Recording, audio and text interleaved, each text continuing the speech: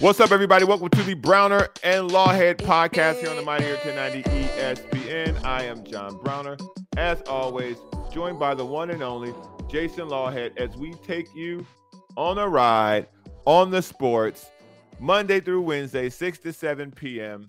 And we have a show for you today, and the show for you today is going to be filled with predictions. It's going to be filled with fun. It's going to be filled with good times. As always, we say, by the time you get to us, you have already made up your mind about the news. We are here to have fun with the facts. And there are a lot of facts we can have fun with coming up on these NFC and AFC title games. And we're going to dig into something else a little bit as well to start the show. But I want to start the show off, as always, inviting everyone to like, share, and subscribe to the show on YouTube and on the iTunes podcast store under Kaplan and Crew. In addition to that, please continue listening on the Mighty 1090 ESPN as you drive in your car from the border to LA. What's up, Jason? What up, man? Not much. What's going on with you? You know, I'll tell you, I decided that this morning, after just kind of a thoughtful kind of discourse with myself over a little time here. I said to myself, I said, self, you know what? I'm done with Twitter. I'm off. Whoa. I have said my final goodbye. Yeah, you know, at the end of the day, I just kind of feel like over time, and it's just really kind of become this. First off, the engagements are down ever since the changeover, and you have to pay for a blue check mark. And if you don't pay for a blue check mark, it doesn't matter if you got 4 followers, you pay for a blue check mark. If you don't, content is just kind of suppressed. The engagement is just kind of dissolved from what it used to be and what it used to, it's always had its depth of darkness, but I really feel that Twitter has gotten to this kind of just mental hospital, overcrowded waiting room of a social media site. And I just don't like what I'm kind of seeing and scrolling. And it's really just kind of become a waste of time with the lack of engagement and kind of all the other stuff, and, paying for a blue check mark just so you can get some engagement. That's not me. I'm not there. It's kind of become a waste of time. I don't see any benefits for it. I kind of looked back on it and thought, geez, I've been on this thing since 2010, my profile says, I think. And it's like I just opened the account yesterday and have 5 followers. So I'm done. I'm going to start using the YouTube more to push the stuff that we're doing, the stuff that I'm doing. Whenever I have some Twitter thoughts, those kind of things that we'll post. Hey, I got Instagram, I've got Facebook, where there's a decent following and a bit more positive engagement. You can kind of, so anyway, that's just kind of something that it's kind of been a conversation I've had in my head for a little while. And I kind of just made the decision today to say goodbye, Twitter. Good luck, everybody. I hope that you can kind of stay in the positive, fun parts of it, because it's really become a dark depth corner of a microcosm of the kind of the negative and the ills of our society. So I don't know. That's something new. You took us in a direction that I did not expect, but it is very good, because that's a very good question that we all should be asking about how social media is contributing to us and what we're using it for. I think the idea that you have pierced that is important is the level of engagement that has clearly been altered. Jack Smith and the people who originally created Twitter didn't create it with money in mind. Obviously, they wanted to make money out of it, because you don't put that much time into something you don't want to make money off of in this day and age. So they did. They made a lot of money off of it. He made a lot of money off of it.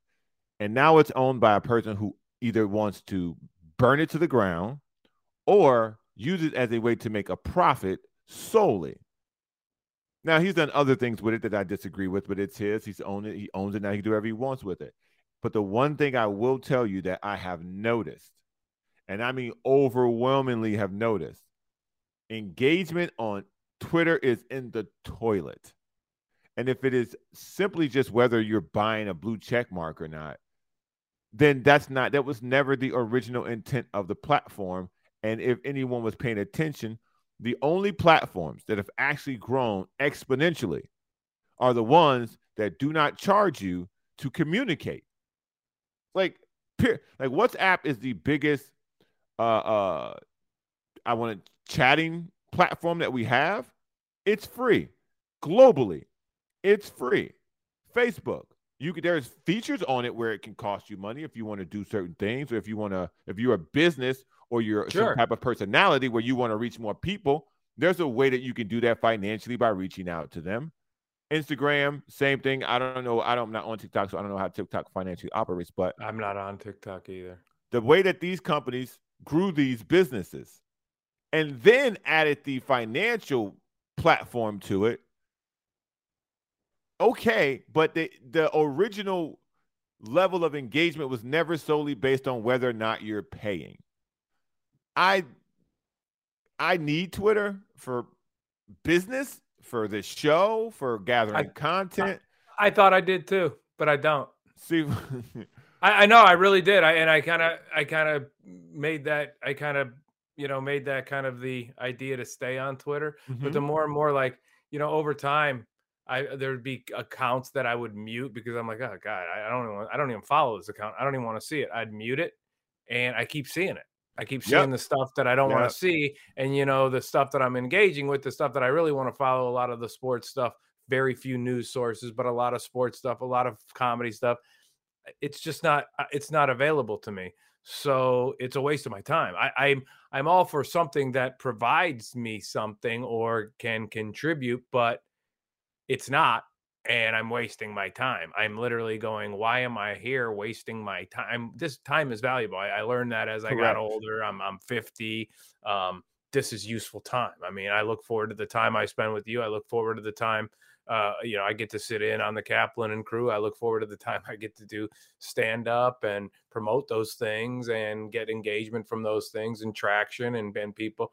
But it's become literally a waste of time. So I'm not going to worry about, am I going to miss out on content or, people finding out whether I'm going to be at this venue or I don't care. There's other areas to get that out. I'm going to use YouTube more, short reels, any of the kind of the tweets and the thoughts that I had that might've been a funny tweet. I'm just going to do little live videos and post little short reels and stuff like that and try to engage that way and hit the people that want to see that kind of stuff through YouTube or Instagram reels and Facebook posts, whatever. I think you're not the only one abandoning Twitter. You're not. No, I'm not. I didn't invent this, of course. No, but I'm doing it for my own reasons. I'm articulating and I'm expressing the reasons why. I've just come to the point where it's like, what am I doing? I mean, this is stupid. When we're in a position to ask that question, what are we doing? That applies to more than just people's exhaustion on Twitter. So for those of you who may or may not follow, historically Black colleges have been, of the last, I think, 3 or 4 years, the NBA has really highlighted a partnership with them. And the NFL is really kind of doing the same thing. And so the focus of taking HBCUs and trying to funnel more finances into the program so they can then compete with schools on a higher level to promote Black education and the educational system in general amongst historically Black colleges has really put us in a interesting position with some of the people who've taken the jobs. Eddie George has taken a job. He's done a good job, and he's done a good job quietly. Deion Sanders took the job with a megaphone and dropped an atomic bomb on the HBCUs and announced himself, and it went over really well for him, but he's a one of one. Ed Reed also took the job at Bethune-Cookman either late November, early December, one of the two. Ed Reed has now been, I don't want to say fired, but they didn't finalize his contract because what many believe to be his criticism of the HBU system his criticism of the administration and the upper management at Bethune-Cookman. I'm explaining these things to you so I can give you my personal opinion. I'm telling you the facts about the situation before I have the fun with my opinion about what is currently happening at that HBCU and all HBCUs. Deion Sanders was right to leave Jackson State. He had given Jackson State all he could give Jackson State, and the people in the seats of administration at Jackson State never really wanted someone in the room bigger than them. And that's what's happening with Ed Reed. I honestly believe that there are people at Bethune-Cookman who want to make sure Ed Reed knows his place. They want to make sure that this big NFL superstar can't come into our HBCU family, can't come into our university and dog us like Deion Sanders did because he ain't Deion. I have good news and bad news. One, you won't have to worry about it anymore, Bethune-Cookman. Good luck having somebody of knowledge and proper status take that job. You were in the dump for a reason. Jackson State, you were in the dump for a reason. The HBCUs are in a dump for a reason. If you think that the HBCUs deserve the position that they're in, then you, like me, then you need to look at the people who are running the HBCUs. There are a lot of things in this country are underfunded. Look at where the funding's going. It's always to the administration. Why does the president at an HBCU need to be making six figures if there's no security on campus? Like Ed Reed was literally telling people there are crackheads walking through college campuses at Bethune-Cookman where there's no security. Where's the safety? We do a lot of conversations about school shootings and how do we keep guns out of the hands of people. What about keeping security in places to prevent accidents? What about prevention? This idea that Ed Reed was telling y'all that the administrative buildings are far more funded than the athletic facilities. They're far more funded than the classrooms that these kids are sitting in. All Ed Reed was doing was shining a light on what a lot of black people don't necessarily know the inner workings, because people who donate to HBCUs, they do it blindly. And so now a person on the ground literally picking up trash with his football team because there's no one else there to do it shines a light on that and shows you that the administration isn't doing their job because you've got broken windows on buildings on campus that have been broken for a while. Y'all want to fire Ed Reed because y'all say he's down talking to university. Good luck. Good luck. Because I can tell you right now, it doesn't matter how low you are. You always find people in power who want to feel higher than someone else. And this is why we can't get along. This is why people struggle in our society. Because no matter how low you go, there's a person a notch above that person who thinks they're better somehow. And that's the problem with HBCUs. And if you went to an HBCU and you disagree, you can call me all kind of names you want. But I know what I'm looking at. I know what I'm reading. I don't need to go to one. One person is live streaming from it. He's telling you what he's seen, and he's employed by them or was employed by them, who went to the University of Miami, who knows what it should look like. Went to the University of Miami in its heyday. He knows what it should look like. Deion Sanders has been around. He knows what it should look like. So they know when it doesn't look right, and they know when it doesn't feel right. And if you want to chastise them for speaking out about that, or saying that they abandoned it when they wouldn't meet the standards that Deion Sanders took Jackson State to, when the administration didn't want to meet the standards in which Jackson State had been risen to by Deion Sanders, he left, and you're going to blame him. Come on, man. What we doing? When Ed Reed is simply trying to raise the standard of what you should expect at a historically black college, y'all get mad at him. Why? Why? A person who's been there, a person who's done it, a person who has seen what it should look like is telling you, this ain't it. This ain't it. And y'all gonna fire him. Good luck. Good luck. Yeah, you're shining a light on this to me mostly. I mean, I had heard that he had made heard that he was hired when Air he quotes. was hired, but there was, obviously there wasn't a complete deal in place.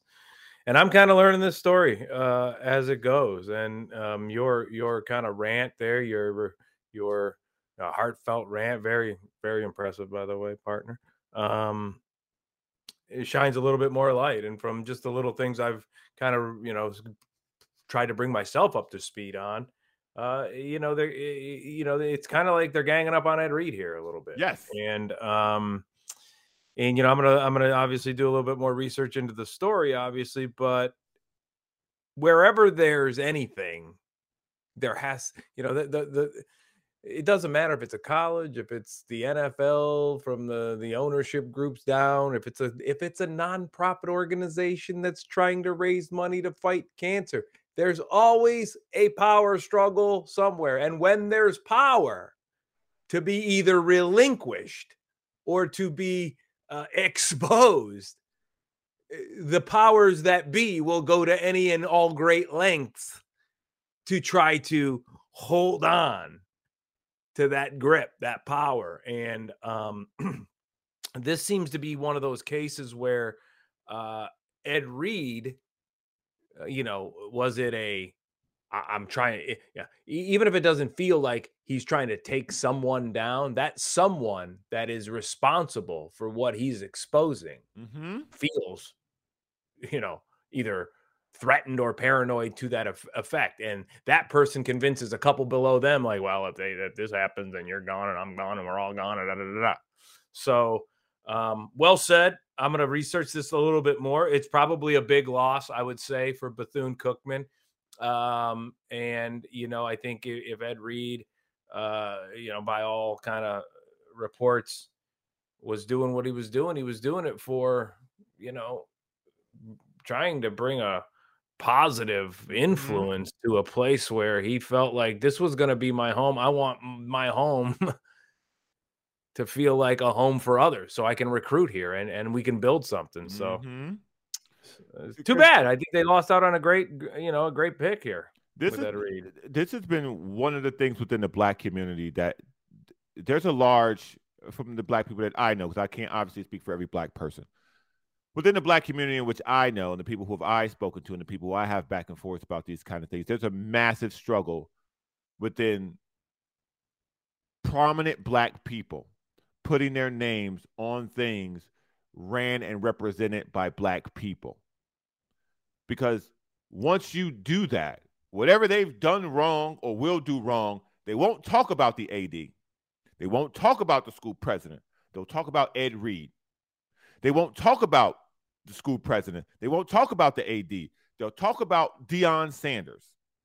Any Jackson State story that becomes popular, or Bethune-Cookman story that would populate in the news sector, it would all come back to Ed Reed. So just like the same thing, and the same thing happens to Nick Saban at Alabama. Same thing happens to Kirby Smart at Georgia. The most powerful person on the campus receives the most praise and gets the most blame. Even if they have nothing to do with it, they have to answer a question about it, because that's the title. And so if you bring in Ed Reed, he's going to then bring in other people. He's going to then bring in other donors. He's then going to bring in other people within the Black community who won't take the time to invest in the HBCU. They're going to trust Ed Reed is doing the right thing with what they're going to give Ed Reed. And that's what these people don't understand. Because if you could get the checks, you wouldn't need Ed Reed. You could get the checks, you wouldn't need Eddie George. You wouldn't need Deion Sanders. If the AD, if the president of the school, right, if the head of the HBCUs could do that, you wouldn't need these men to come in from high-profile names and positions to coach your football programs to raise awareness, because you would have done your job in doing that. And so now when we look at these same people, then criticizing people like Deion Sanders and then firing people like Ed Reed for trying to raise the standard, we gotta do better as Black people when we're asking prominent Black people to give their time, which is worth way more than their money, to put their name on something, which is worth way more than their money, to stop being so soft. If Ed Reed criticizing things around the building, meet with him. Walk out there with him and pick up some trash. Walk out there with him, repair a window. Show unity. Show unity from the top down, as opposed to trying to scream down on somebody and try to gang up on somebody from a position that's higher because he hadn't signed a contract yet. Look, man, it's a crabs in a barrel situation. It always has been, because for some reason at HBCUs, they still have not absorbed that there is enough to go around. We just got to work together to spread it. And Deion Sanders and Ed Reed were doing that. Look at the thanks Deion Sanders got for it, and look at the thanks Ed Reed got for it. Now tell me another prominent one that's going to sign up for an ass kicking. Which one? I don't know, but somebody will have a good heart and try it. We got so much more left on the show. I had to get that off my chest. Browner and Lawhead when we come back on the Mighty 1090 ESPN. Welcome back to Browner and Lawhead. I think I am calm now.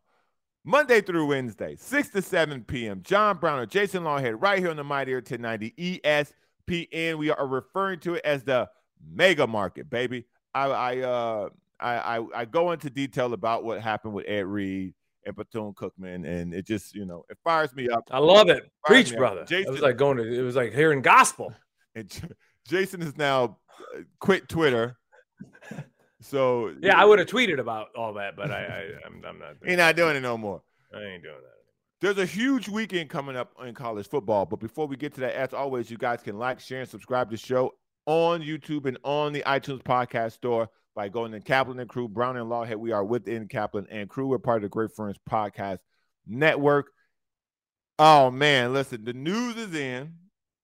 Time to have some fun with the facts that are the AFC and NFC championship games. If you follow the show, and if you don't, welcome. We're going to break down the championship version of John's List. That's right. For those of you who are new to the game show, what we do, Jason and I will take the quarterback, the skilled positions, the defense, and the coach. We will say which one is better and which team that we think will win. Now, if you're wondering, does this really work? Last week, Jason chose the Bengals, correct. The Chiefs, correct. You took New York, 30-31. You always got to throw an upset in there, right? I mean, since we've been doing this since the playoffs, I'm 8-2, and my least confident picks were the only two that lost, which was Tampa against Dallas. I just thought the Cowboys would cowboy a week earlier before they cowboyed. And I don't know. I got sold, maybe caught up in the Giants kind of like, and I love Saquon Barkley and the way they played. And I just kind of felt like I needed an upset that weekend, but obviously they were outmatched. But I also then he got San Francisco. Right. You got San Francisco, correct. I went McDermott in Buffalo, wrong, way wrong. Kansas City got that one right. I went Philly and I went San Francisco. So people, it works if you John's List, okay? If you're in the betting world, you should probably John's List, man. Do your own list or whatever your name is and just call it a list. But we prefer if you call it John's List and then hashtag it, but Jason won't see it because he's no longer on Twitter. Let's go to the first game.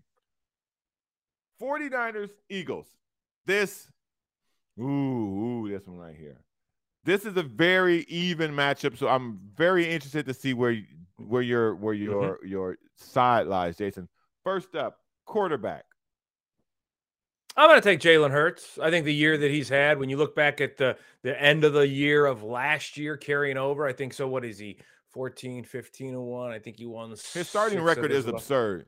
6 of his last 8 going. I think he's like something like 20 out of his last 22 or 23, something like that. The display that he put on against the Giants, after that bye week, he played them in the last week without their starters. Got his feet back and then had the bye week. There was questions about him coming in, and I thought he just led an attack that was relentless. Obviously, the Giants were overmatched, but I'm not. That has no knock on Brock Purdy. Brock Purdy's done everything the 49ers have needed him to do, but I do like Jalen Hurts. I like his legs. I like his ability to get the ball to the big play weapons that he has. And, the proof's in the pudding. I mean, this guy's an MVP candidate. He's going to be right up there with votes with Mahomes. It could go either way. And I like Jalen Hurts in this one. I think everybody knows where I stand. Yeah. And that pause was for dramatic effect. Okay. I was like, wait a minute. You've kind of been. It's the Eagles, okay? I'm poo-pooing Brock Purdy 7 days a week and twice on Sunday, man.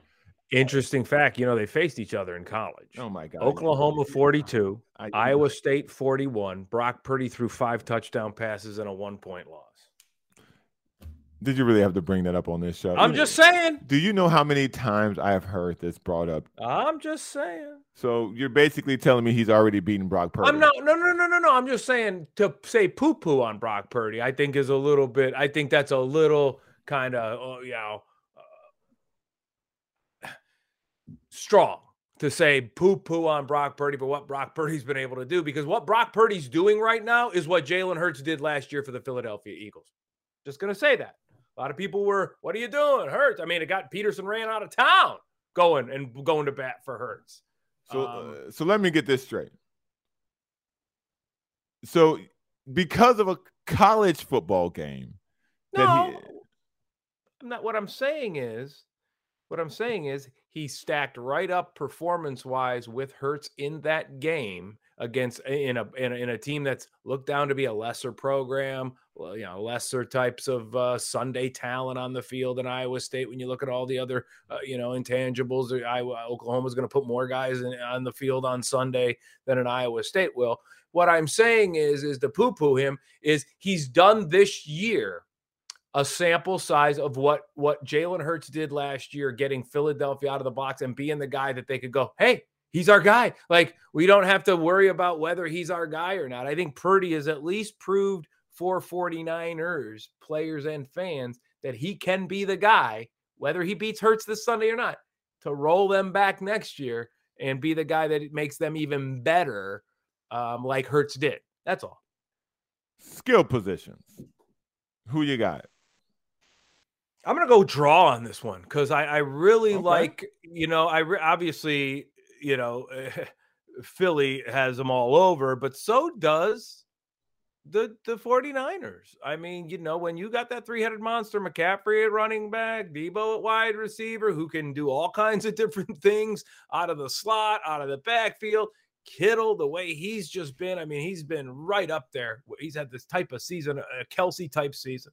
So, even with all the great weapons out on the edge and the running game that Philly has, and with Hurts on his feet, I'm going to call it a draw. I'm going to give a centimeters edge to the 49ers. Ooh, okay. That shocks me. I thought you would have went Philly on that one. This is why I like A.J. Brown. I love Devontae Smith. I really do. Yeah, but I for what you're going to, for the bang for the buck. Okay. The idea of, if we switched quarterbacks, how much better would it look? If you put Jalen Hurts with Debo Samuel, with Brandon Ayuk, with Kittle, with Christian McCaffrey, with Elijah Mitchell, I think you would see what they wanted Trey Lance to do with this offense. And I think the idea that Miles Sanders stacked anywhere in the same category with Christian McCaffrey and Elijah Mitchell, okay. But I think that it always boils down to me two things. One, who's the best player on the field? Will it be somebody on defense or will it be somebody on offense? And I think Christian McCaffrey is the best football player that will take the field on Sunday. So with that, that's why I give them the centimeters edge, because I do like Miles Sanders. And I do think A.J. Brown, and I do think Devontae Smith, I think they're wide receivers. Gainwell kids know. Right. You got to keep an eye on him. So I think they have headline guys, and I think they have guys who are fantastic in their roles, or they wouldn't be at this point. But I just think the 49ers have the game breakers to win the game. I don't know if they will be able to get the job done, but I know that they have them. Defense, who you got? This is tough. Philadelphia, they're historic. They've got this, what are they, third most sacks in NFL history? Yeah. But then you see the way San Francisco played at that speed and the level they hit and the level they contain, and they don't get greedy. They only sacked Dak once for not even a loss. They didn't get greedy in that game plan. Correct. They didn't go try to like throw Dak out of the game early, and they just. So part of me feels like, and the other thing is what I worry about with Philly is this, they played the Giants. They've had a bye week and they played the Giants. The 49ers played a divisional opponent for the third time, shook them off in the second half, played a team where a lot of people thought was good enough to get to a Super Bowl. And played good enough to win the game. So I don't know. I mean, it's hard to say the 49ers because of the Eagles' numbers and all that kind of stuff. But I just feel like with Fred Warner and Nick Bosa now, but news is out. What's his name got arrested for domestic violence. I think he'll be on the field. It's a misdemeanor. He said, she said. Wait, who did? Ona, how do you say his name?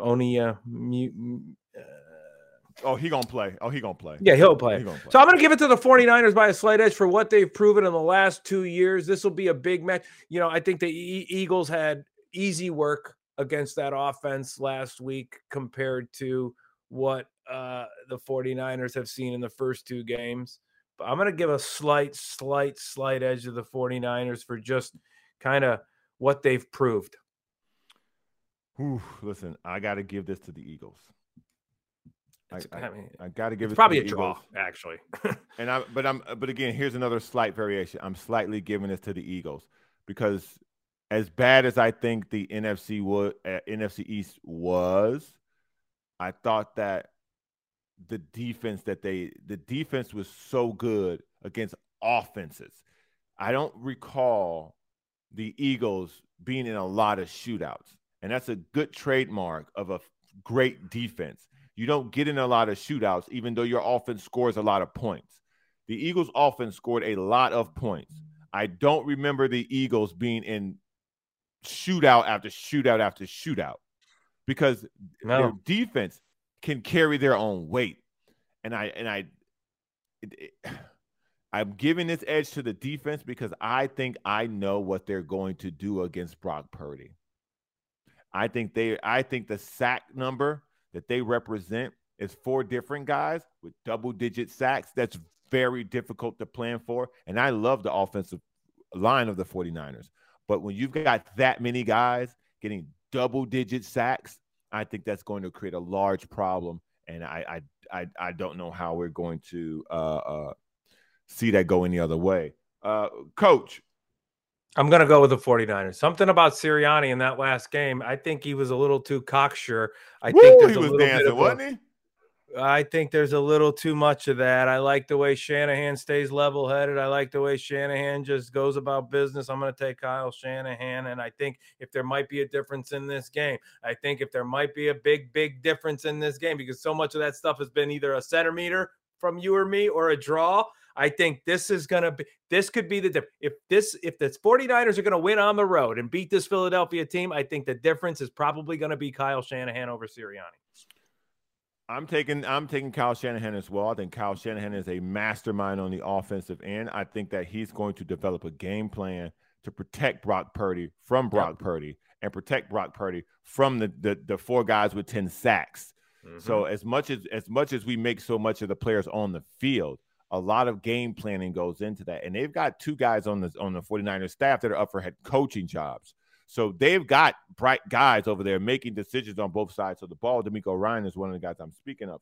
So I'm going to go with the 49ers just because I think that Kyle Shanahan is that guy when it comes to versus Nick Sirianni. I like a coach with his chest out, but not that much. Like, I mean, come on, bro. Final score. I'm going to take the Niners, man. I just feel like, I've got money riding on them too since November, but I'm going to take the Niners. I just feel like they're just in it to win it right now. I'm going to take the Niners 24, Eagles 23, slight difference. Kyle Shanahan gets it done. I'm going to take the Eagles. Ooh, okay. I'm going to take the Eagles 28. I love when we disagree. I'm going to take the Eagles 28-14. Wow. Here's why. Wow. You think Purdy's going to blow up? I think Dallas had the 49ers on the mat. I really do. And Dak could not come through for them. And it wasn't because the 49ers defense, Dak couldn't come through. Dak couldn't come through because he's Dak. And I think when Jerry Jones sees what the Eagles do to this defense, he's probably going to be a little more mad than he was on Monday morning. So I like the Eagles because I believe as much as the 49ers are going to want to run the ball, and I think they're going to have a little bit of success, that doesn't win games anymore like it used to. And so I think they're going to be able to score, but I don't think it's going to be to the tune of what the Eagles are going to be able to do, because as well as the Dallas Cowboys played, they did keep them to 19 points. And that's with the 2 turnovers, they only scored 19 points. And they kept trying to run, and it just wasn't working. And I think when you try that against Philadelphia, you're going to now be doing it after they've scored 14 points. They've scored 17 points. And now you're in a throw mode with Brock Purdy, and that's where you don't want to be. I think at some point the 49ers are going to be forced to stop running it due to time and due to score. I think that's when the top's going to come off on Brock Purdy, and I'll be proven right, and everyone else will be proven wrong. I think if the Philadelphia Eagles are going to win this game, it's got to be the recipe you've predicted. I will say that.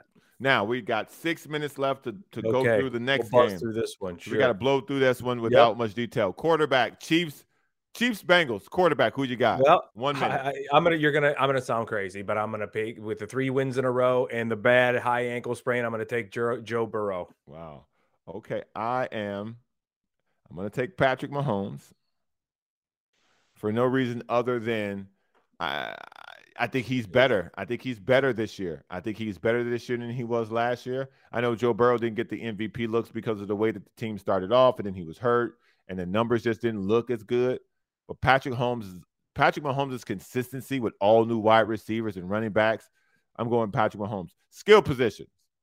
Oh, I think the Bengals have the best, left in the with the way they can spread the ball, the way Mixon is good and can run it on first down, especially with, I don't think Kansas City's anywhere near as physical as Baltimore, and the way they ran it on first down against Buffalo all the time, getting chunk yardage. I like, and everybody he can throw the ball to, and who goes and gets the ball. I like the Bengals. Me too, man. Listen, I like Isaiah. I like Pacheco. I like Kelsey. I love what he's been able to do with the kid with 3 names that came from Pittsburgh. Juju Smith. Yes. I love what Patrick Mahomes has been able to do with this new set of guys. But at the end of the day, give me the guy. Jamar Chase is the guy. And T. Higgins ain't that far behind. And if that gets bogged down for whatever reason, Joe Mixon. Physical. They're physical on offense. They've got the big playmaker. They've got the Tyreek Hill that the Kansas City Chiefs don't have anymore in Chase. Then they've got physical guys. Hayden Hurst at tight end. Higgins at wide receiver. Mixon at running back. P. Ryan at running back. I mean, they hit you coming off the line of scrimmage and yards. So that's why I like them. The only thing that gives me pause about that offense is that it was stifled against Baltimore. It did not look great against Baltimore, but it rebounded. It's got them behind. That's a physical football team. Kansas City's not that physical. It looked real good against Baltimore. It looks real good against Buffalo, though. But Buffalo's got its problems. See, and this had me into I can't get drunk off what I saw the Philadelphia do against the Giants. I also can't get too drunk off what I saw the Bengals do to the Bills. But I'm such a huge Jamar Chase guy. I'm giving this to them because I think Jamar Chase is the best player on the field. And so I'm giving it to them. Defense.